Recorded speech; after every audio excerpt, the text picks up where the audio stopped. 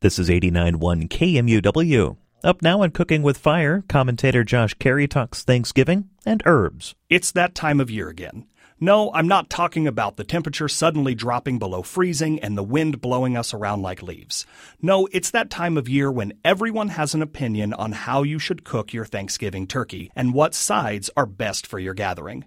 But I'd like to, instead, focus on the unsung hero of our holiday dinners, the spices and herbs we rely on to give us those classic flavors, especially sage.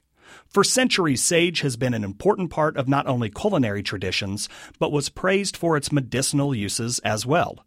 Sage tea has been known to calm the stomach, ease sore throats, and even help with memory loss. The Chinese were so enamored with it that they were willing to trade 4 pounds of Chinese tea for every 1 pound of sage tea from France. These days, of course, we rely on more modern medicine for our day-to-day ills, but sage has stuck around because it's just as tasty as it is useful.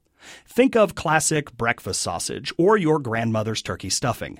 Sage has a strong flavor that is easy to remember, but blends well with other spices as to not overpower a dish.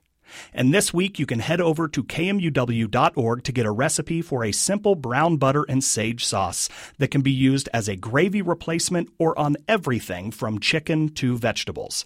This is a truly versatile sauce that can be used year-round. For KMUW, I'm Josh Carey.